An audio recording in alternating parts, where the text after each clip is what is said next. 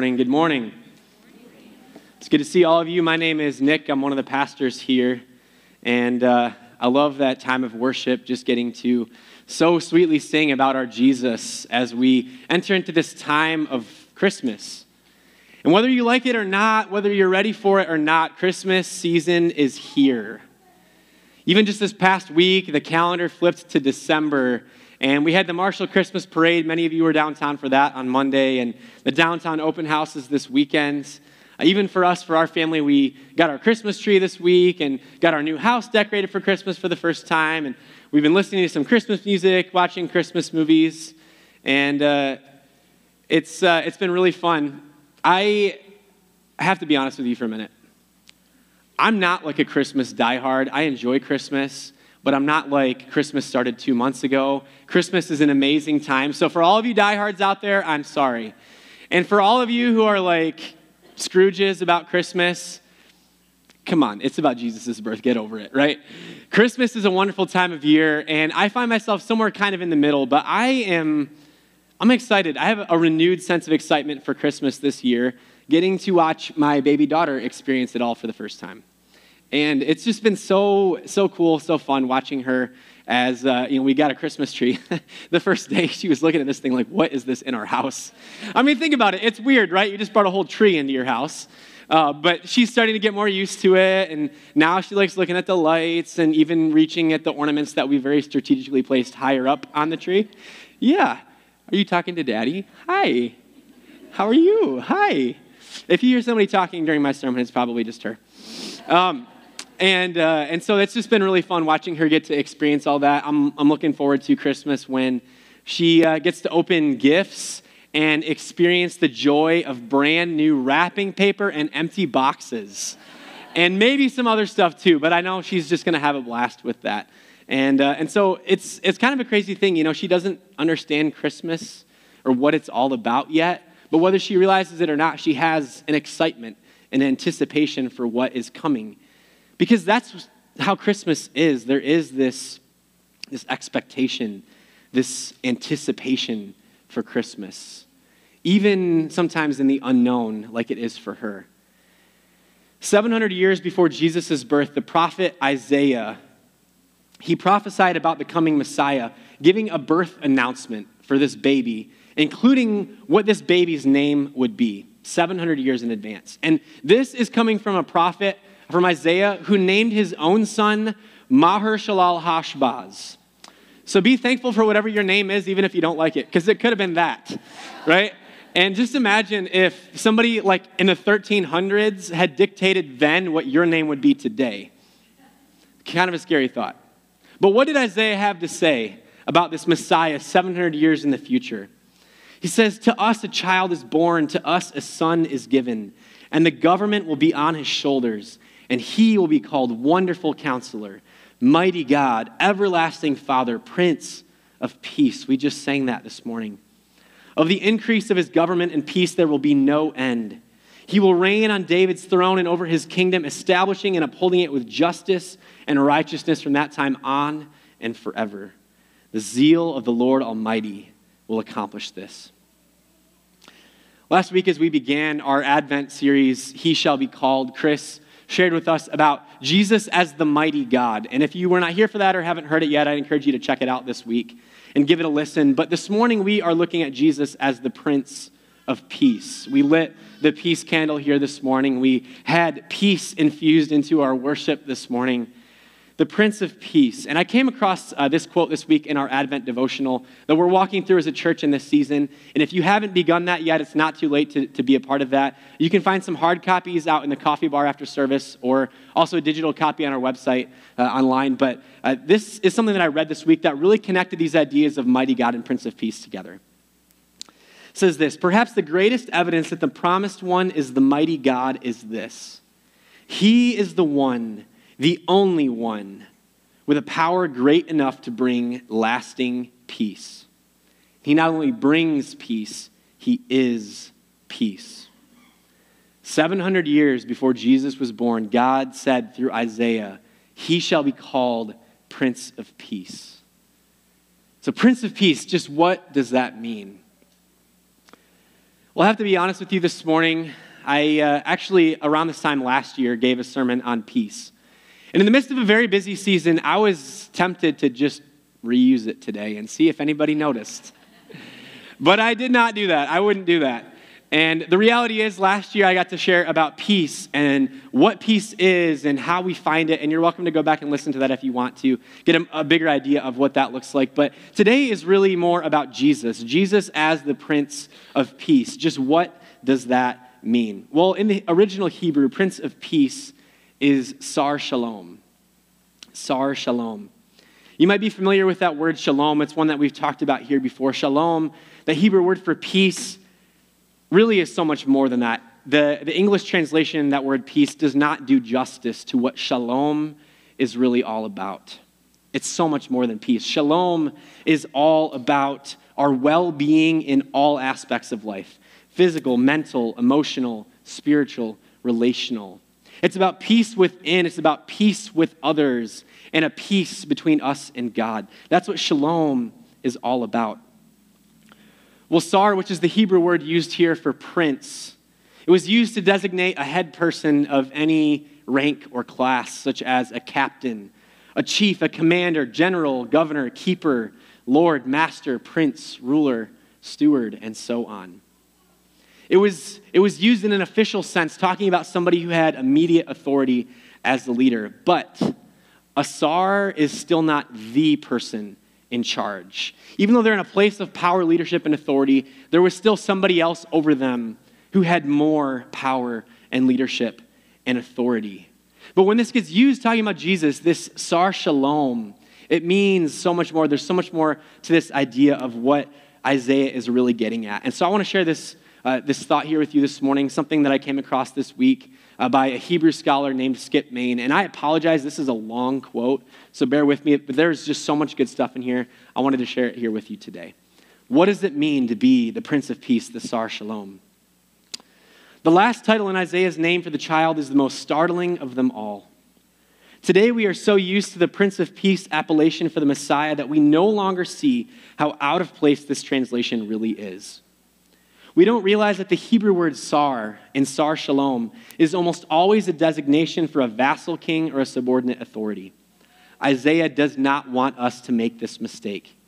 In fact, this is the only place in all Scripture where the combination Sar Shalom is used. That should tell us to be very careful about how we translate this title. It is not to be translated in the usual way. This child is not a subordinate or lesser official in the kingdom, as are all the rest of the Sarim in the Old Testament. When Isaiah coins the title Sar Shalom, he is not thinking of Yeshua, of Jesus, as a subordinate God. Isaiah is thinking of the further purpose of the Messiah. And that further purpose is not just about peace or about who has authority over peace. To determine what Sar means, we must think about the word shalom. Of course, shalom does mean peace, and the alliteration Prince of Peace has a pleasant sound. But peace is far too limited in understanding of shalom. Shalom is a word that really means well-being in all aspects of life. Physically, emotionally, mentally, and spiritually.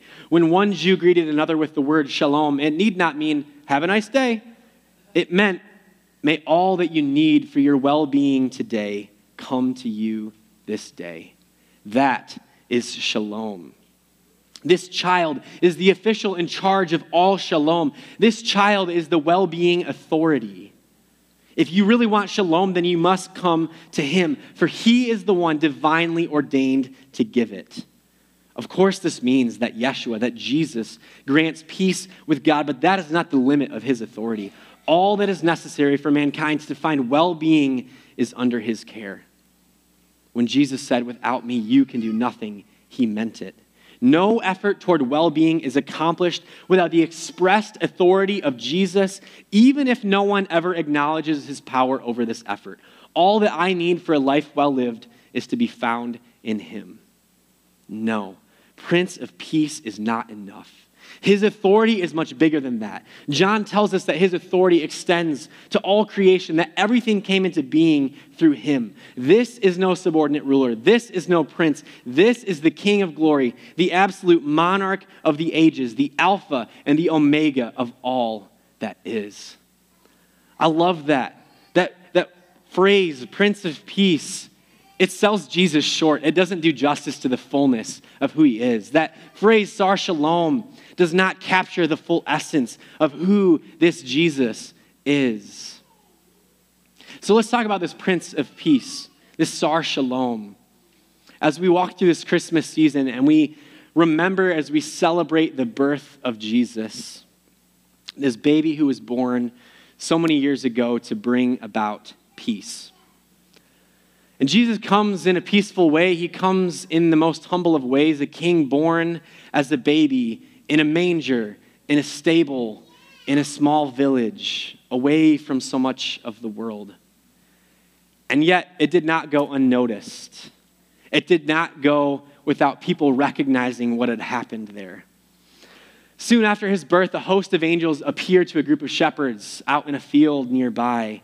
And they tell them the news of what's happened. They encourage them to go to Bethlehem to worship this child. I love what we read in Luke chapter 2, this song of the angels. Glory to God in the highest. In other words, glorify God. God is awesome. God is mighty.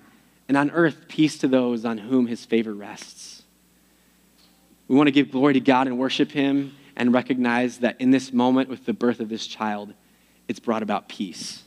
And how crazy is it that all it took was for this baby to be born, just a baby, and it brought peace. It brought peace on earth. This was no ordinary baby. This was a baby worthy of worship. Many of us, as parents, can idolize our kids sometimes even in unhealthy ways, but this is next level. Like worshiping a newborn baby. Can you imagine that? Worshiping a newborn baby. So why do the shepherds even go? Why do they bother with this? Well, besides the fact that a whole bunch of angels just showed up and sang to them and told them to go, probably be obedient in that. You want to check that out. They wanted to see for themselves. What is this all about? This Jesus, this Messiah, this Prince of Peace who's born. And then later on in the story, others appear to worship this baby as well. If you want to turn to Matthew chapter 2, if you've got your Bible or your device, Matthew chapter 2 is a little bit later on after Jesus' birth, the story that we see of others showing up. Matthew chapter 2, starting in verse 1. After Jesus was born in Bethlehem in Judea during the time of King Herod, Magi from the east came to Jerusalem and asked, "Where is the one who has been born King of the Jews? We saw his star in the east, and we have come to worship him." When King Herod heard this, he was disturbed, and all Jerusalem with him. When he had called together all the people's chief priests and teachers of the law, he asked them where the Christ was to be born. "In Bethlehem, in Judea," they replied, "for this is what the prophet has written. But you, Bethlehem, in the land of Judah, are by no means least among the rulers of Judah, for out of you will come a ruler who will be the shepherd of my people Israel." Then Herod called the Magi secretly and found out from them the exact time the star had appeared. He sent them to Bethlehem and said, "Go, make a careful search for the child. As soon as you find him, report back to me so that I too may go and worship him." After they had heard the king, they went on their way, and the star they had seen in the east went ahead of them until it stopped over the place where the child was. When they saw the star, they were overjoyed. On coming to the house, they saw the child with his mother Mary, and they bowed down and worshiped him. Then they opened their treasures, presented him with gifts of gold and of incense and of myrrh. And having been warned in a dream not to go back to Herod, they returned to their country by another route. Now, the story may be familiar to you. It may not be familiar to you. One of the constant debates about this story is who these magi are. Were they wise men? Were they astrologers? Were they kings? Were they something else? And the reality is we don't really know. But regardless of who exactly they were, what exactly their role was, the fact remains that a group of Gentile, of non-Jew foreigners just showed up, having traveled from a very long distance, as a picture of wisdom or as a picture of royalty, and they showed up to recognize this baby, to worship him, and to see him as a king, as a prince. I love this glimpse that we see of royalty, of wisdom, seeking a greater king, a greater prince. And it's so ironic to me the juxtaposition in this story of King Herod with the Magi. King Herod, he was king over Judea. And so though he was not a Jew himself, he was ruling over the Jews. And he understood some degree some of their customs and things like that. And yet, while he says he wants to worship this child, that is a lie. He feels jealous and he feels threatened by this supposed king of the Jews, and he wants to kill him. And then we see these magi show up from a far off land. They're not Jews. They are Gentile foreigners, and yet they show up to worship, to recognize the kingship of this baby come to bring peace. The prophet Micah is quoted briefly in that story, and I want to expound on that a little bit from Micah chapter 5. This is what Micah writes. He says, "You, Bethlehem Ephrathah, though you are small among the clans of Judah, out of you will come for me one who will be ruler over Israel, whose origins are from of old, from ancient times. Therefore Israel will be abandoned until the time when she who is in labor gives birth, and the rest of his brothers return to join the Israelites. He will stand and shepherd his flock in the strength of the Lord, in the majesty of the name of the Lord his God, and they will live securely. For then his greatness will reach to the ends of the earth, and he will be their peace." This promised Messiah, this Jesus, this Prince of Peace, he will be our peace. His birth brought about peace. And to be clear, Jesus has always existed. He is uncreated. But the story of Christmas, the story of Jesus' birth, it's talking about the birth of peace, the incarnation of it. True shalom made a reality. And just because the promise was fulfilled and peace came when Jesus was born 2,000 years ago, does not make peace only a past reality. When we look at the present reality of peace around us, we live in a world that isn't often experiencing or living in that shalom. And so file that thought away for a moment. But in this moment, let's look ahead. Let's look ahead because there's a future reality to peace as well. All throughout Scripture, Old Testament and New Testament, it is filled with prophecy. Words that God spoke through prophets of things that would one day come true. And there are many things in Scripture, prophecies that have already been fulfilled, and there are many that are yet to be fulfilled. That's one of my favorite things about this book, is we are still in the midst of this story. We are still in the midst of what God is doing here. Now, if you've been reading through the Bible this year as part of our daily Bible reading challenge to get through the Bible in a year, we're actually reaching the end this week. So congratulations if you've made it. We are reaching the end this week, and among other places, we have been reading in the book of Revelation lately, the last book of the Bible. Revelation is, it's an interesting book. I'll just say that. There is a lot of crazy stuff going on in Revelation, and here I am talking about peace today, and if you've read Revelation, you know it is not a peaceful book at all. It is not a peaceful book. If you're reading through it right now and you're not quite to the end, just keep reading to the end. I promise it gets better. Because even though it's not a peaceful book, Revelation is a story of the future eternal reality of peace. This future reality of Jesus and his return and the peace that will bring. And so I want to give you just a glimpse this morning, just a few snippets from Isaiah and Jeremiah and Micah and John and Revelation of places that we see talking about what this future shalom, what this peace to come will look like. What do we have to look forward to? Isaiah chapter 11, he writes this: "The wolf will live with the lamb, the leopard will lie down with the goat, the calf and the lion and the yearling together, and a little child will lead them. The cow will feed with the bear, their young will lie down together, and the lion will eat straw like the ox. The infant will play near the hole of the cobra, and the young child put his hand into the viper's nest. They will neither harm nor destroy on all my holy mountain, for the earth will be full of the knowledge of the Lord as the waters cover the sea. How cool, how amazing is that? It's like life is a petting zoo, right? That we have that to look forward to. And those of you who are parents, especially of little ones like I am, you're freaking out reading that because you're like, no, stay away from the snake den, right? Don't put your hand there. Don't do that. But there's this peace, this reality of shalom, of creation all living together, existing together in perfect peace. John writes in Revelation chapter 21, towards the end of the Bible, then I saw a new heaven and a new earth, for the first heaven and the first earth had passed away, and there was no longer any sea. I saw the holy city, the new Jerusalem, coming down out of heaven from God, prepared as a bride beautifully dressed for her husband.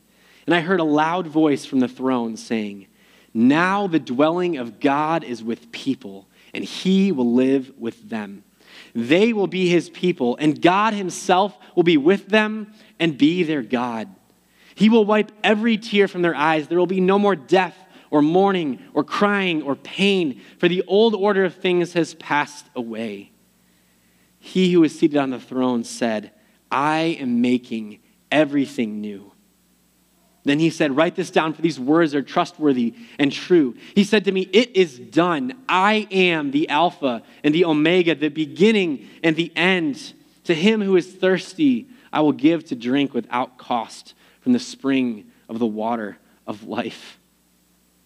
How amazing a picture of our future, of our eternity is that as followers of Jesus, that we get to be with God, that his dwelling is with us, that we get to live with him in perfect relationship, in perfect peace.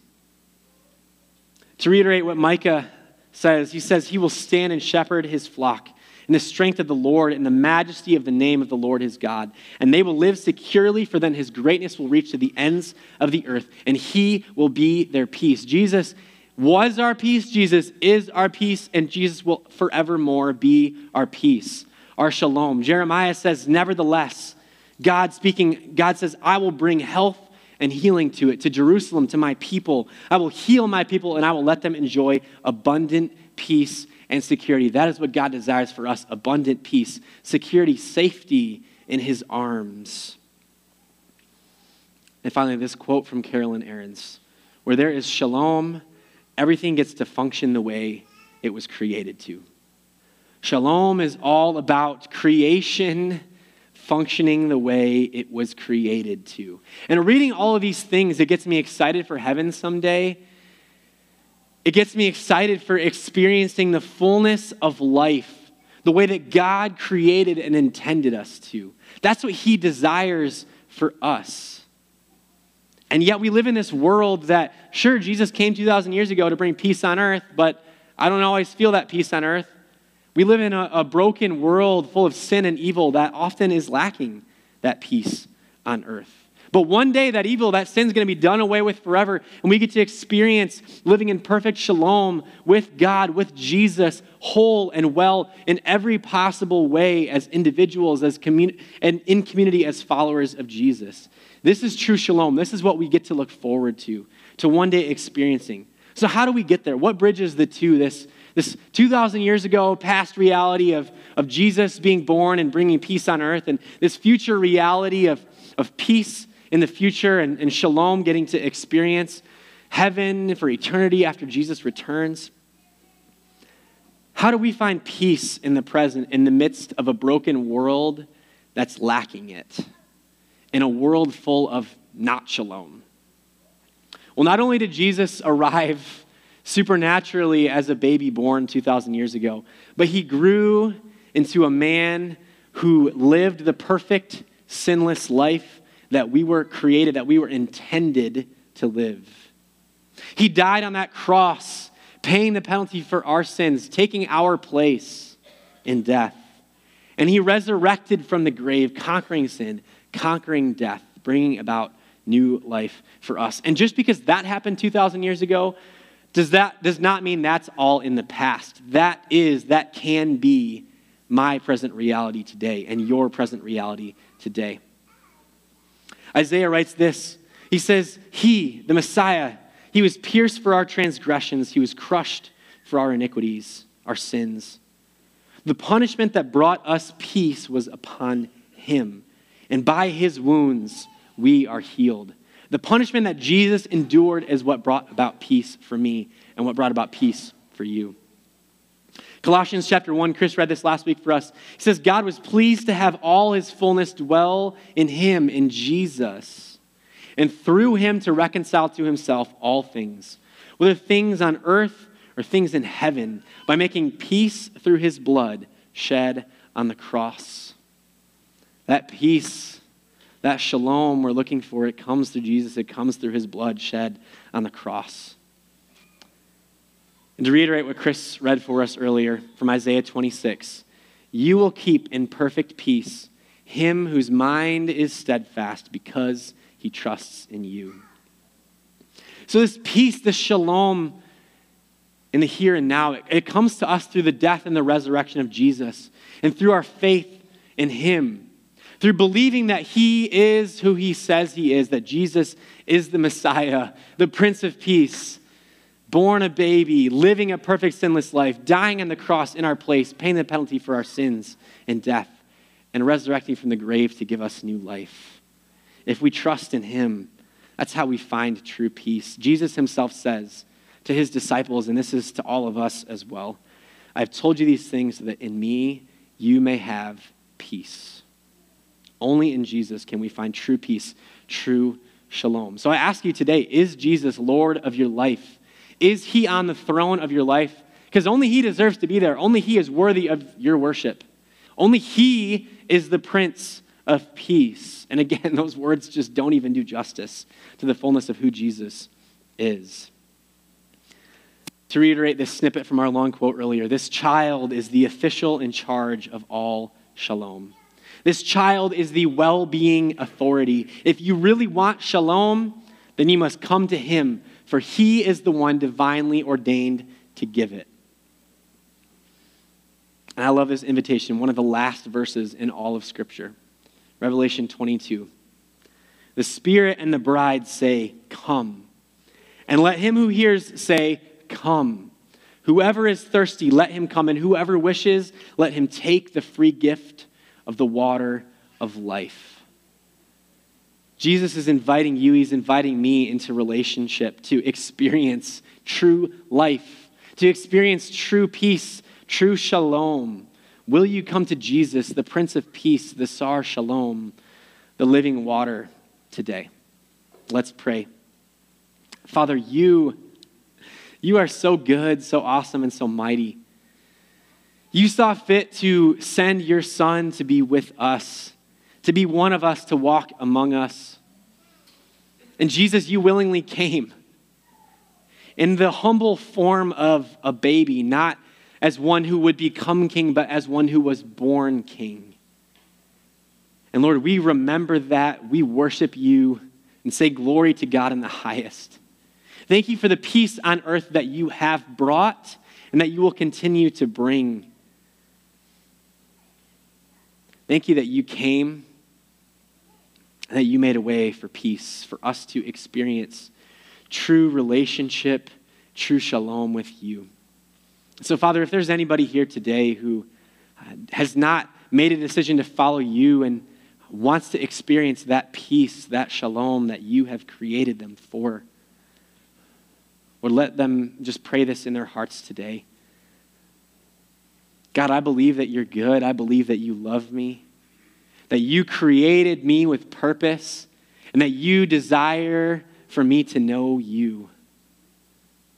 Jesus, I believe that you came 2,000 years ago as that baby, that you came as the Prince of Peace, that you brought about peace on earth then and now and into the future. I believe that you lived that perfect, sinless death that I was meant to live, that you died on that cross in my place, that you paid the penalty of death for my sins that I deserved, and that you rose from the grave, conquering sin and death to bring me new life. Jesus, I am a sinner, and I want to be done with that. I confess those sins to you. I want to trust and follow you, that you would fill me with your perfect peace, with your shalom. Lord, that I would make peace in relationship with you, knowing that you have made a way for peace in me. So, Father, thank you for this opportunity we have to gather, to worship, to remember you as the Prince of Peace, the Sar Shalom. It's in your wonderful, amazing, precious name of peace that we pray. Amen. Well, this morning, as we continue to look ahead towards Christmas and towards remembering and celebrating the birth of Jesus, the birth of this newborn baby born, the Prince of Peace, who would one day die on the cross for us, for you and for me.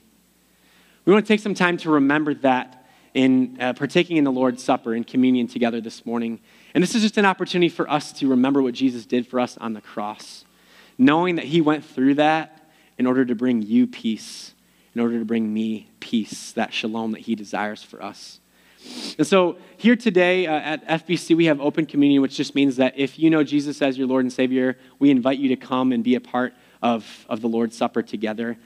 Just to help keep things a little bit more organized, if people want to come down these main center aisles and then return back to your seats around the sides, that'll just keep the flow a little bit easier. But I just encourage you as you come, grab, it's double-stacked cups, so there's the juice on the top, the bread on the bottom. Make sure you take both cups, where there's also prepackaged ones as well. And as you come, as you go back to your seat, and as we partake in communion together, I just invite you to reflect on this baby who was born, knowing what he would one day go through, what he went through for you and for me. So whenever you feel ready, go ahead and come down the center aisles and come and grab the elements, and we'll partake together.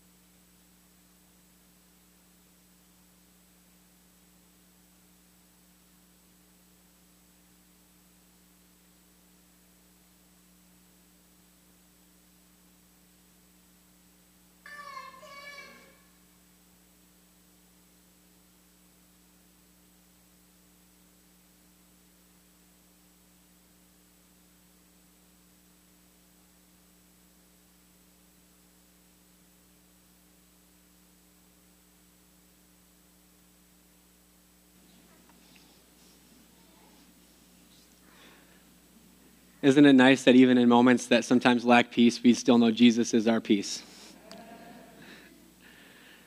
So we read in the book of 1 Corinthians, Paul writes this. He says, I received from the Lord what I also passed on to you. The Lord Jesus, on the night he was betrayed, he took bread, and when he had given thanks, he broke it and said, this is my body, which is for you. Do this in remembrance of me. Pray with me. Father,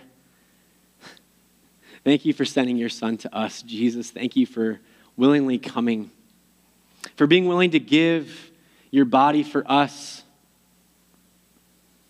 as the Prince of Peace, the Sar Shalom, knowing what you would go through and yet knowing what it would bring about. So Jesus, we thank you, we remember you, we worship you in this place today. Take and eat.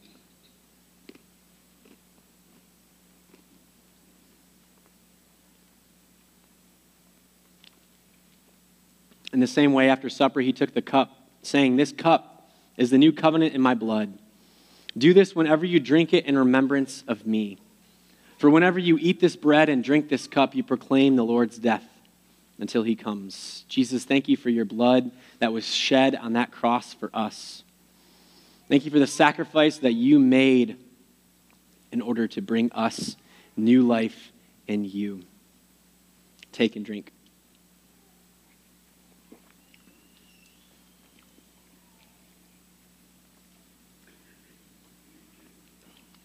Jesus, thank you, thank you. Thank you for who you are. Thank you for the peace that you brought, that you continue to bring, and that you will bring on into the future.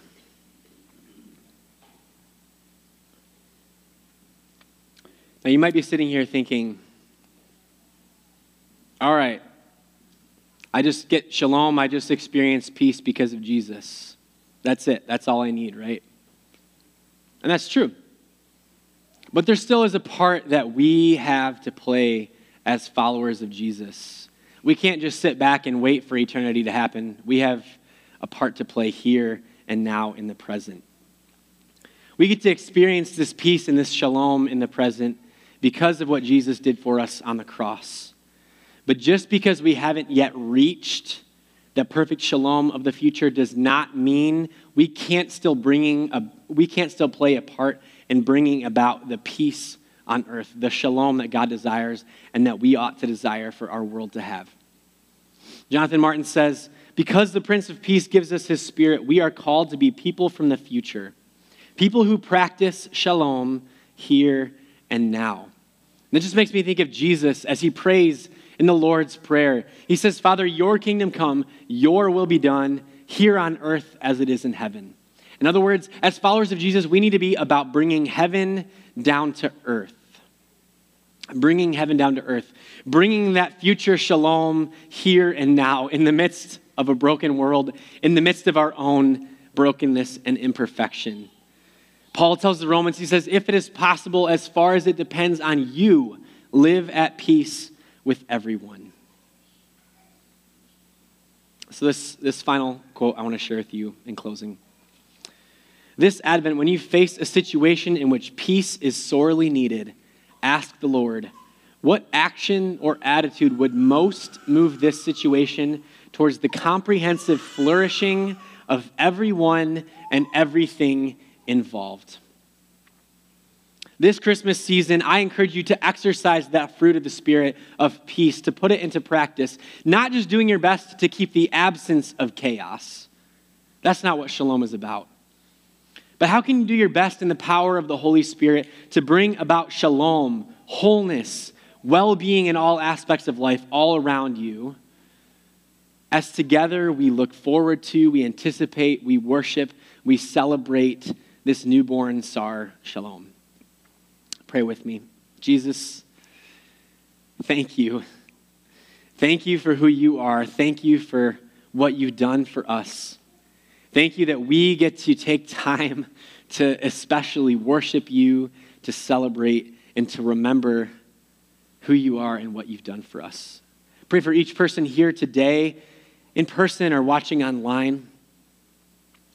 Father, I pray that they would take up the mantle of peace, that they would that we would live out that fruit of the Spirit in this season.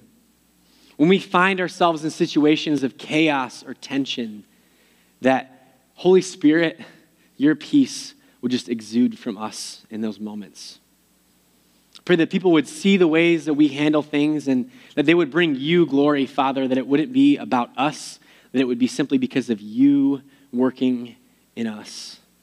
Let us be people of peace. Let us be people who practice shalom here and now. Let us be people who bring heaven down to earth the best that we can in your power and your strength.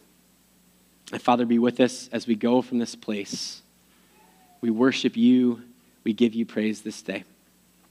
In your name we pray. Amen.